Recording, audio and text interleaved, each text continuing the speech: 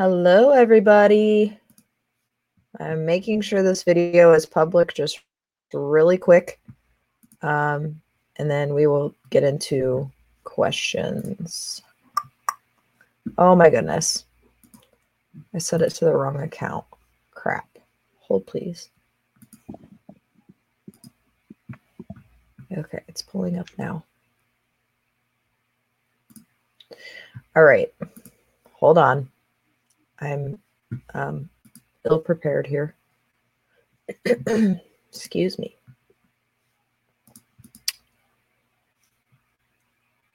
There it is. All right, cool. I'm setting this to public right now. So that means that you guys are going to be able to ask questions. I do have a couple of questions that people have already asked in the comments, but from a previous post. But if you have questions, please drop them and I will bring them up to Lucas since he has law knowledge more than I do. So you're welcome, Robin. Hi, guys. I'm here with you, Peanut. What's up, guys?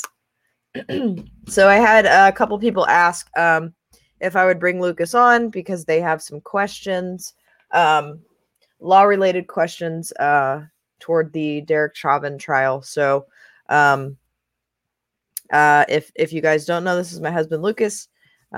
He does have a law degree. He does not practice law right now, but he does have a law degree, and he's a very intelligent man. So thank you. We're going to ask him questions, and let's do we want to just do a little recap of what happened? Yeah. Okay. So, I mean, you can lead that if you want to. I mean, go ahead.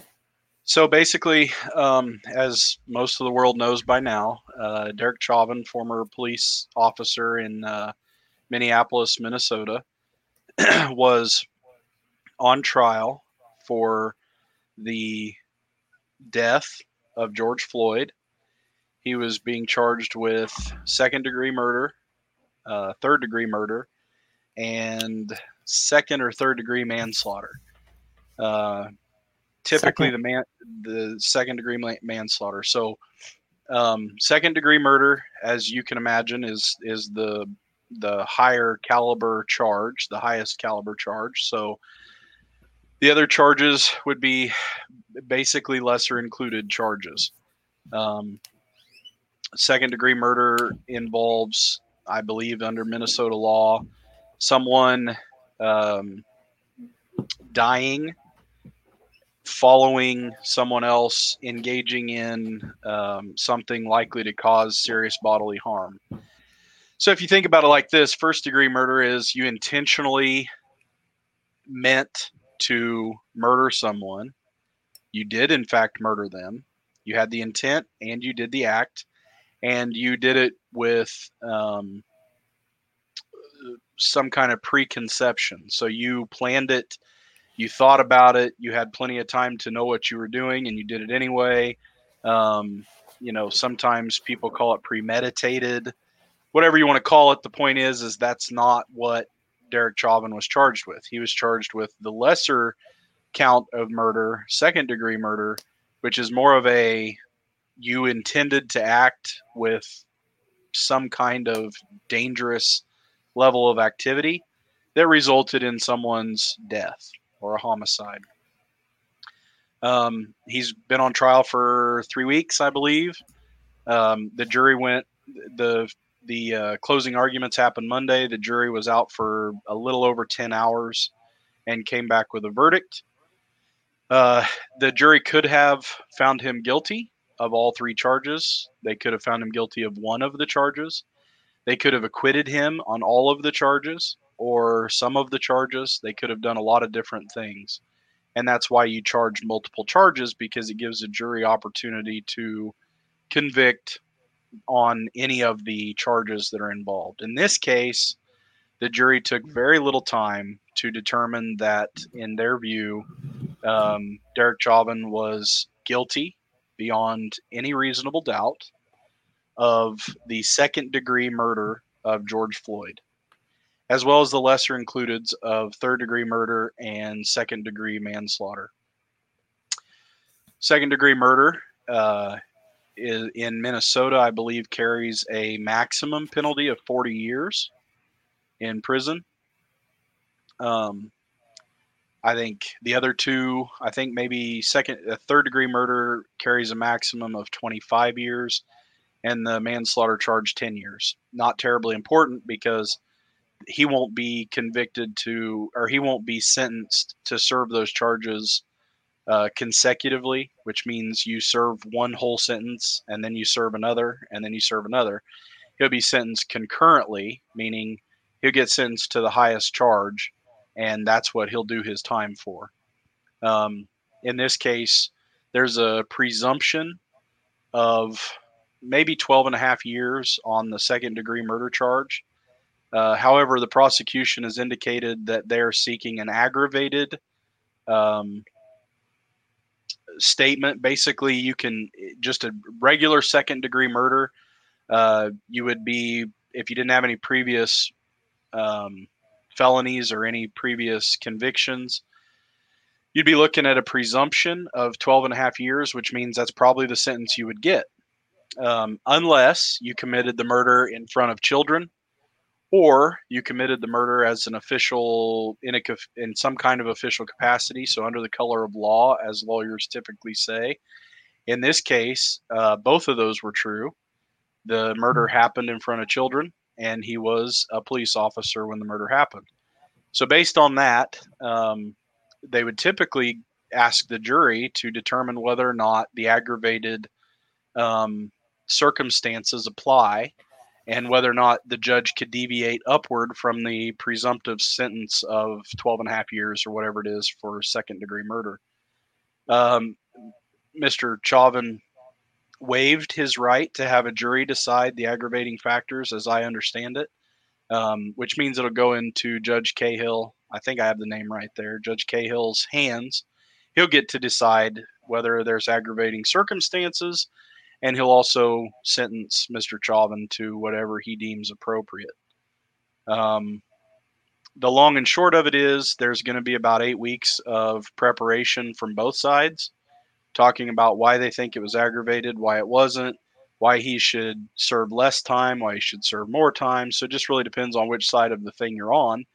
And then the judge will hear more evidence. They'll hear more evidence of Derek Chauvin's past. Now that he is a convicted murderer, all of those things that couldn't necessarily come in the trial can come in the sentencing phase, and the judge is able to hear all of that evidence when sentencing Mr. Chauvin to his prison term. I anticipate that he'll get fairly close to the max. I think it's been pretty clear. This is just me. This is my opinion at this point. I think that it's been very clear that there was an expectation that Mr. Chauvin would be certainly take a hard fall for what most people, or many people, I should say, determined to be a very careless, in some ways, some people have called it depraved behavior on the part of Derek Chauvin when it came to George Floyd. From the video and from everything else, I've said for a long time I felt like he was going to be convicted, not necessarily because the evidence was strong enough to convict under normal circumstances, but this isn't normal circumstances. Under the way things are going right now in our current world history, certainly in the United States, I think that it was apparent that Mr. Chauvin was going to face some stiff penalties, and it's turned out that way. So, okay, so this question has been asked a couple times now. People are not understanding how they can charge Derek with murder and manslaughter, because the way that they're taking it is that manslaughter is unintentional and that murder is intentional. But the way it sounded like you were saying is that you can get a murder charge that's an unintentional murder. Am I wrong there, or is that? Yeah, that's right? Absolutely correct. And first of all, let me tell everybody, I apologize. Kayli and I do have head colds, so if you hear we both sound like men. We do. If you hear some sniffling and some coughing, we certainly apologize. We're not intending to be annoying. I know sometimes that is annoying, but You're exactly right. It's odd, and the law is odd. I mean, it is what it is. Uh, what what those kinds of charges are called in legal lingo is lesser included. So basically, when the prosecution chart when the district attorney and the prosecutor charges someone with crimes, they typically charge them with the strongest crime that they think that they could get them convicted of based on the evidence, along with several lesser crimes, or what we call lesser included, just so the jury has an opportunity to get them on something. So oftentimes you'll hear people get charged with murder and attempted murder, or you know, certain kinds of different kinds of assault, different kinds of battery, different kinds of all kinds of things, and they have varying degrees of penalty attached to them, and it's because the court intends to give the jury an opportunity to say, we don't think the evidence is strong enough to warrant a second degree murder conviction, but we certainly think that he acted with negligence or reckless abandon in some way. So we're going to go ahead and convict on manslaughter. And that's just how that works. Now, there was a question early on in the trial about whether or not the third degree murder charge could be applied here if he was charged with second degree murder at the same time.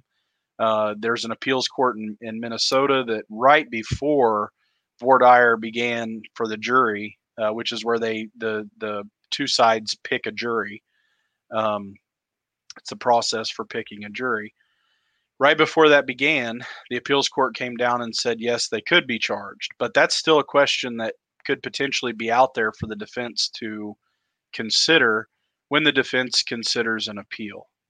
So I'm sure somebody's going to ask that. So I'm just going to go ahead and jump right into talking about the appeal. It is on my list, but I want to address this real quick. So his sentence is going to reflect the worst crime, not all of them added together. If you just hopped on, he went over that. So yes, it will reflect the worst crime. And then Claire's got a question. Aren't the charges also dependent on the state in which the crime was committed? I legitimately don't know. So I'm just curious as to whether or not that has a different meaning depending on which state you're convicted in. In some cases, yes. Different states can have different degrees of murder, for example. Criminal law has evolved over the many decades that the United States has been here. It started with common law principles where there was only murder as a killing of another person, murder and manslaughter, voluntary manslaughter. And then it's evolved over the years. And typically most states are pretty uniform now, where there's first degree murder, second degree murder, typically a third degree murder in there as well. And then you have your voluntary manslaughter, involuntary manslaughter. Sometimes they have degrees of manslaughter. Listen, it all comes down to the same thing.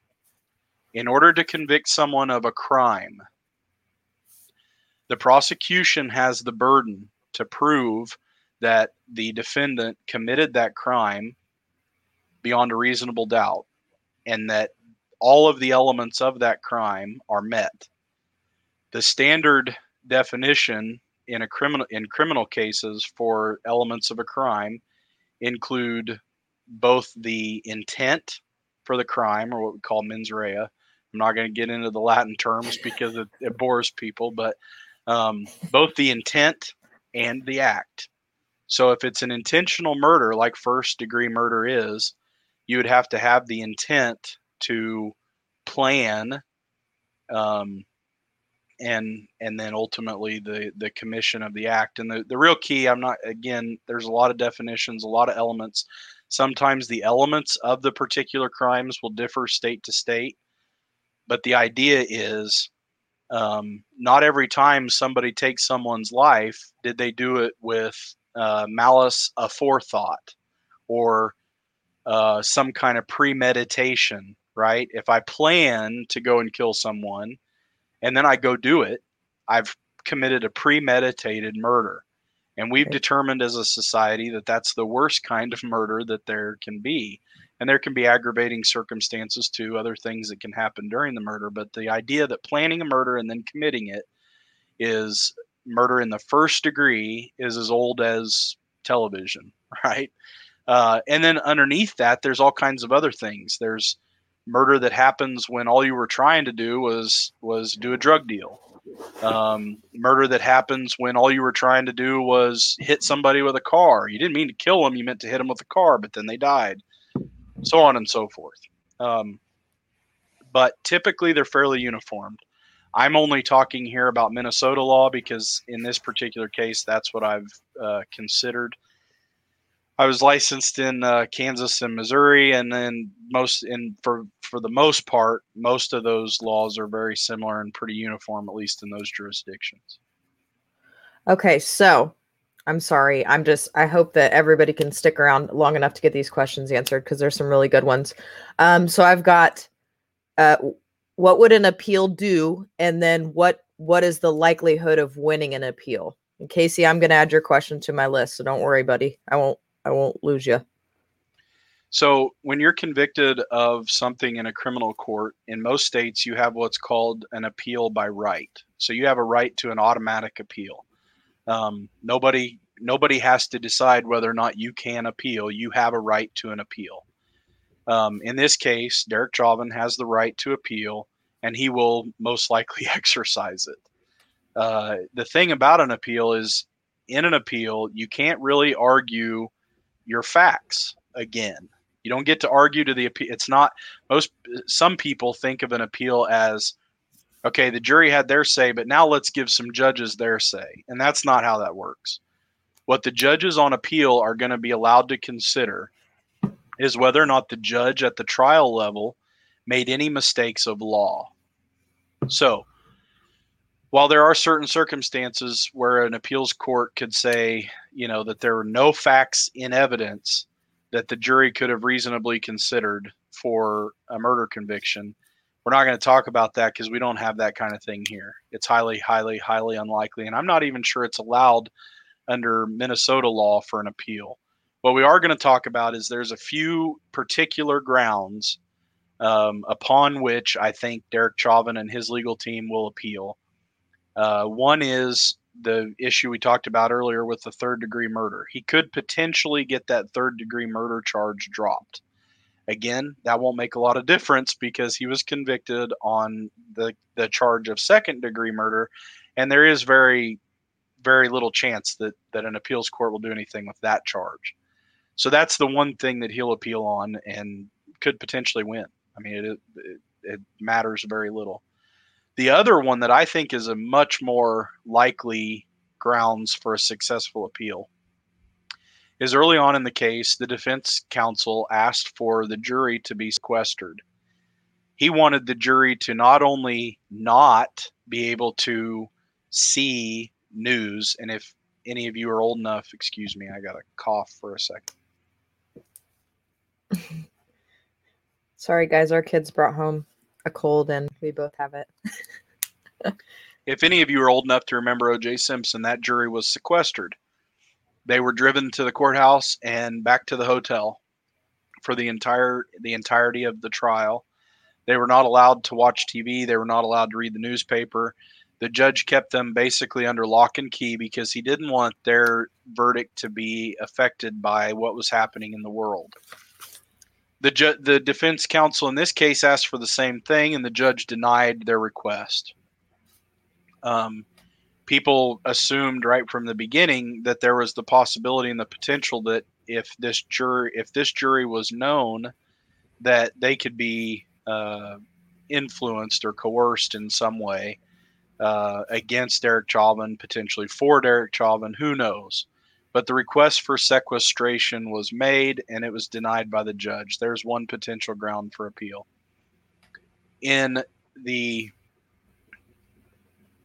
examination of the totality of the circumstances under which the jury spent their 3 weeks, it's potentially, I think it's likely, the judge even said as much, that it's likely to come up on appeal that politicians like Maxine Waters were making statements against the uh, overall administration of justice. The judge was certainly no conservative. He was a former aide for Amy Klobuchar. Um, I think most people that know him to be a pretty liberal judge. It doesn't mean he rules in a liberal way. It means personally he's very liberal. The question of whether or not to sequester the jury is an important one in any criminal case with popularity. But in this particular case, I think it was a very important question. The judge knew it was important. He ruled against it. He made a statement late in the case that, based on that and based on the statements from people like Maxine Waters, it's likely the defense will appeal on those grounds. Will they be successful in Minnesota? It's hard to say. And we won't know for 3 or 4 years because the appeal will take, a minimum of a year to get through the first layer of appeals. And then if it goes all the way to the Supreme Court in Minnesota, it's going to take a while to get through that whole process. In the meantime, Derek Chauvin will be likely serving time. He probably won't get bail during the appeal. It's possible, but it's unlikely. And then we'll have to see. But it'll be long forgotten about by the time that appeal gets through and we find more out. On top of that, the question about the jury, just in your own personal opinion, do you feel like this was a fair trial, given what you just said about the jury and how, it did? I don't feel like it played out right. I think that the jury should have been sequestered, but do you think it was a fair trial? Well, I've said from the beginning he was going to be found guilty of something. I don't know that you could find 12 people in Minnesota that wouldn't be afraid for their lives if they walked out of that courtroom with a not guilty verdict. That's not to say Derek Chauvin wasn't guilty of murder. I watched the video. My initial gut reaction when I saw the video is I felt terrible for George Floyd laying there on the ground, saying he can't breathe, begging for his mom. It's a very hard thing to watch. All the racial stuff aside, it doesn't matter to me what color George Floyd's skin was. His melanin his melanin content. What mattered to me is that it really appeared that officer, even if his training was to initially detain someone in that manner, the length of time that he did that was too much, and I think the circumstances didn't warrant it. So I wanted to hear evidence. I wanted to hear, why did he do that? I would have liked to have heard. I wanted to hear him testify, but I don't think that was a wise strategy for the defense to let him testify, because I really think then you open the door to past activity and all kinds of other things that could have come up, and it would have been a bad deal all the way around. So at the end of the day, our system of justice gave him his day in court. A jury of 12 of his peers and from the community determined that he was guilty of the charge as charged, and we got to go with that. Now, here's the thing. Even if he'd have been found not guilty, he probably would have still served time. What? What do you mean? Well, under federal law, we have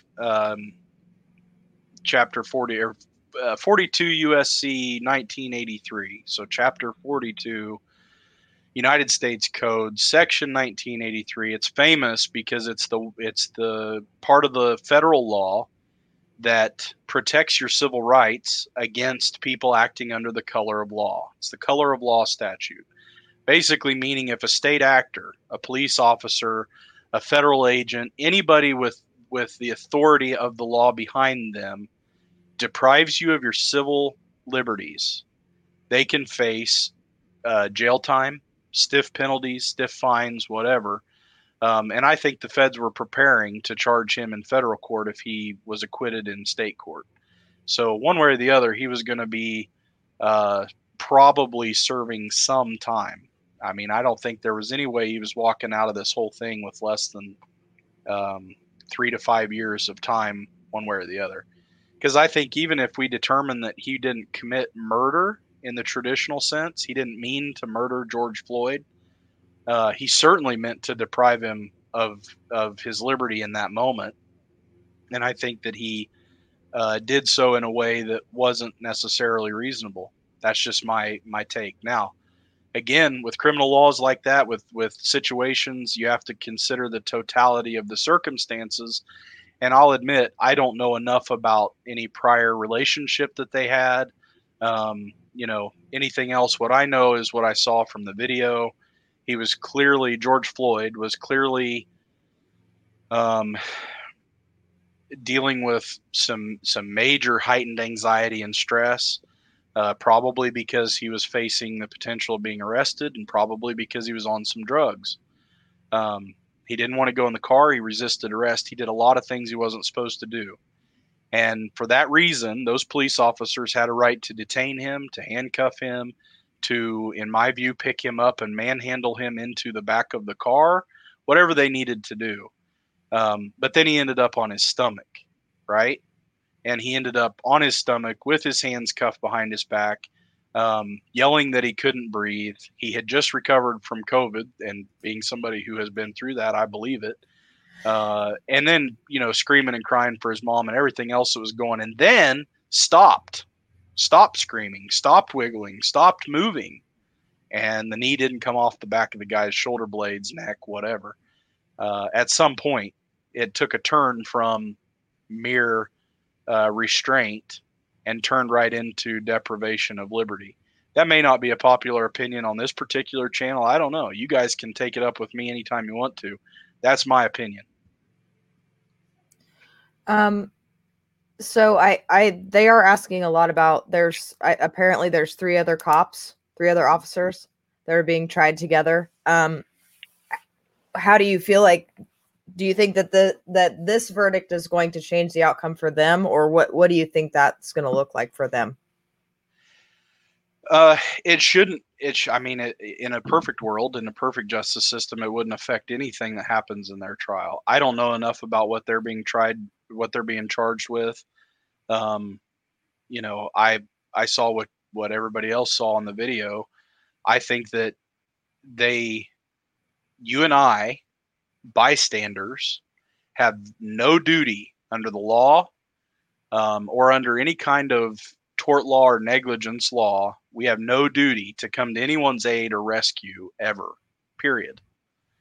However, police work under a different duty under the laws of the state of Minnesota. And if there's some law in the state of Minnesota that requires a police officer to intervene when another police officer is doing something that deprives the suspect of his civil liberties, then yeah, it's possible that they could be tried, convicted, and serve time or be fined one way or the other. I'll have to look into their particular charges now that we've kind of pivoted to talking about them and away from Chauvin. But and unless there is specific laws and rules or something that required them to do something to prevent Derek Chauvin from taking George Floyd's life, and I'm not saying that it's no longer an accusation. A jury has determined Derek Chauvin took George Floyd's life under the second-degree murder statute in Minnesota. So based on that, did they have any duty to act in a different way than the way they acted? If they did, under the laws of Minnesota, then yeah, they could potentially be convicted. Okay, one more question before we answer Michelle's. I want to know your personal opinion. Do you think that, given the circumstances of what's going on in the world, that jury was under an exceedingly high amount of pressure, more than normal? And do you think that impacted their decision? I'll tell it to you this way. If I were the judge, I would have sequestered the jury. I would have tried to keep them in one way or another anonymous from the public. I would have taken the heat because I've been put in a position of power and given the charge and the duty to administer justice fairly. And I don't think it was administered fairly, period. And I had this conversation today with somebody. People who know me know I'm telling you the truth when I say this. I would have sent my family to some farm in Kansas where nobody could find them. And I would have sat on my front porch and said, Maxine, bring your posse and come talk to me. I mean, if that's what it's going to take, if you guys need a martyr, I'm going to have to be your huckleberry, because at the end of the day, that's my charge. That's my duty as the judge in this courtroom, and it's my courtroom. And until it's not, the jury is sequestered. I have a gag order on all the media and all the press. Their faces are not to be shown and their names are not to be known, period. That's the only way we can get a fair trial. That's what I would have said, plain and simple. At the end of the day, I think that the involuntary manslaughter charge was fair, certainly. I think that's what I would have stood up for. And I would have done the same in the jury. 12 angry men, or in this case, 7 women and 5 men, or 8 and 4, whatever it was. I would have stood up and said, guys, I do believe he acted with a reckless abandon in this case, or whatever the elements are in the languages in the manslaughter charge. And I would have found him guilty of that with aggravating circumstances. I would have hoped he would have served somewhere between 7 and 12 years, or 7 and 10 years in prison for the murder of George Floyd. That's how I felt about it. But I wasn't on the jury. I certainly wasn't the judge. And, I still think if Maxine Waters wants to come to my doorstep and talk to me, I'm more than happy to hear her out. So Michelle says, how do you feel about President Biden calling the Floyd family when he didn't even call the lady that died at the Capitol their family? Should a president reach out to somebody like that? Because if it was Trump, they would have been all over him. Well, listen, if I was president, I'd reach out to whoever the heck I wanted to. And if that's Ashley, is it Babbitt or Bobbitt? Babbitt? Babbitt, yeah. If it's her family, it's her family. If it's somebody else's, family that died in a way that I felt was tragic and had public consequence, I'd reach out to them too. I probably would have reached out to George Floyd's family, to be honest with you. I wouldn't have any issue with that. If the people who vote for me to put America first have a problem with me reaching out to somebody like I can't remember her name, Mrs. Floyd, not George's wife, but his mom. If anybody can tell me to my face that they've got a problem with me reaching out to her when her son died, then like I said, I'll field that conversation. I don't have any problem. My mouth never writes checks my body can't cash, whether it's my trigger finger or otherwise. So depending on how much somebody wants to ratchet it up, I'm your huckleberry 100%. But I think the people on our side, if you will, conservatives watching this, conservatives out there in America, people who care about America and want America to be successful, nobody would fault me for reaching out to somebody who died. I'd reach out to as many as I could. Soldiers, police. We've had several police officers die in the last 6 months in the line of duty. I'd reach out to every one of them that I could. I really would. And, I think that's an act of compassion. And maybe it wasn't for Joe Biden. I don't know. But I'm going to give him the benefit of the doubt because I understand. Now, what he said about there being a right verdict, that piece of it, he should have, if he felt that way, he should have waited till afterward. Yeah. But again, whether that had any impact on the jury or not, we'll never know. It's highly unlikely. Maxine Waters' claim about being more confrontational, if there wasn't a first-degree murder conviction, all of that certainly is problematic, because I can totally see a juror saying, oh my gosh, I better rule a certain way, right? Yeah. And Claire, I agree with you. It needs to be both ways.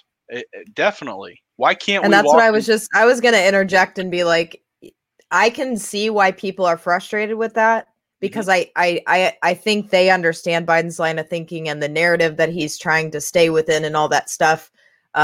You're coming at it from a good place. I don't think that he is. So that's it. It should be both sides. It should be, everything, all of it. It doesn't matter. You're an American, so it should be for everybody. To be fair, most politicians exist in a world where they are a caricature to the other side, always. none of us view Bill Clinton or Joe Biden or Barack Obama or George W. Bush or anybody else completely accurately, right? So I saw George Bush give an interview this past weekend where he said that he felt like all Donald Trump wanted in his 4 years of office was to be in the newspaper. Now, my response to him would be, well, how do you know his intent? When he says something, how do you know that his intent is to be in a newspaper? I mean, if Donald Trump wants to get on the news or be in a newspaper, he can do it without saying any of the things he said. I mean, there's a million ways he can be popular.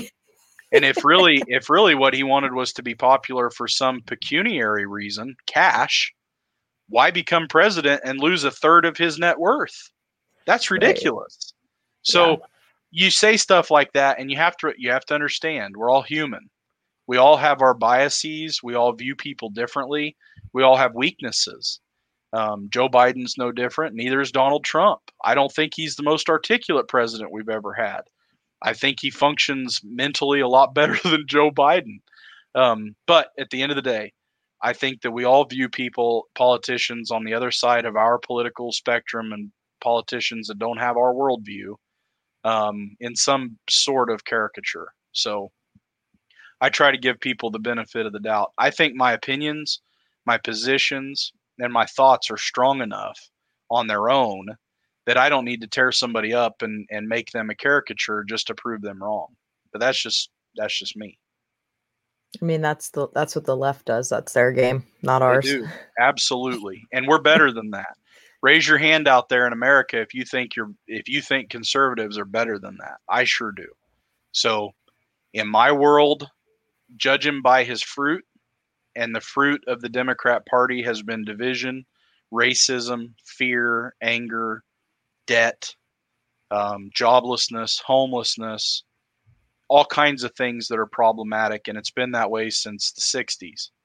And it's not right, and we need to work to stop it. I agree wholeheartedly. All right, guys, we're going to hop off here because I can't guarantee what our children are doing. Neither of us are watching them. Thanks for having me, Kaylee. I appreciate it. I love coming on here and talking about stuff. And if anybody out there in the interwebs has questions, always feel free to send them to Kaylee. She asks me stuff all the time because it's a lot easier to sit in the living room and answer those questions to her while the kids are playing in front of us than take this time out to vote for both of us to be on the air. So. Although I know you guys love it. So. Glad to answer them. All right, guys, we'll catch you next time. Have a great night. Take care, everybody.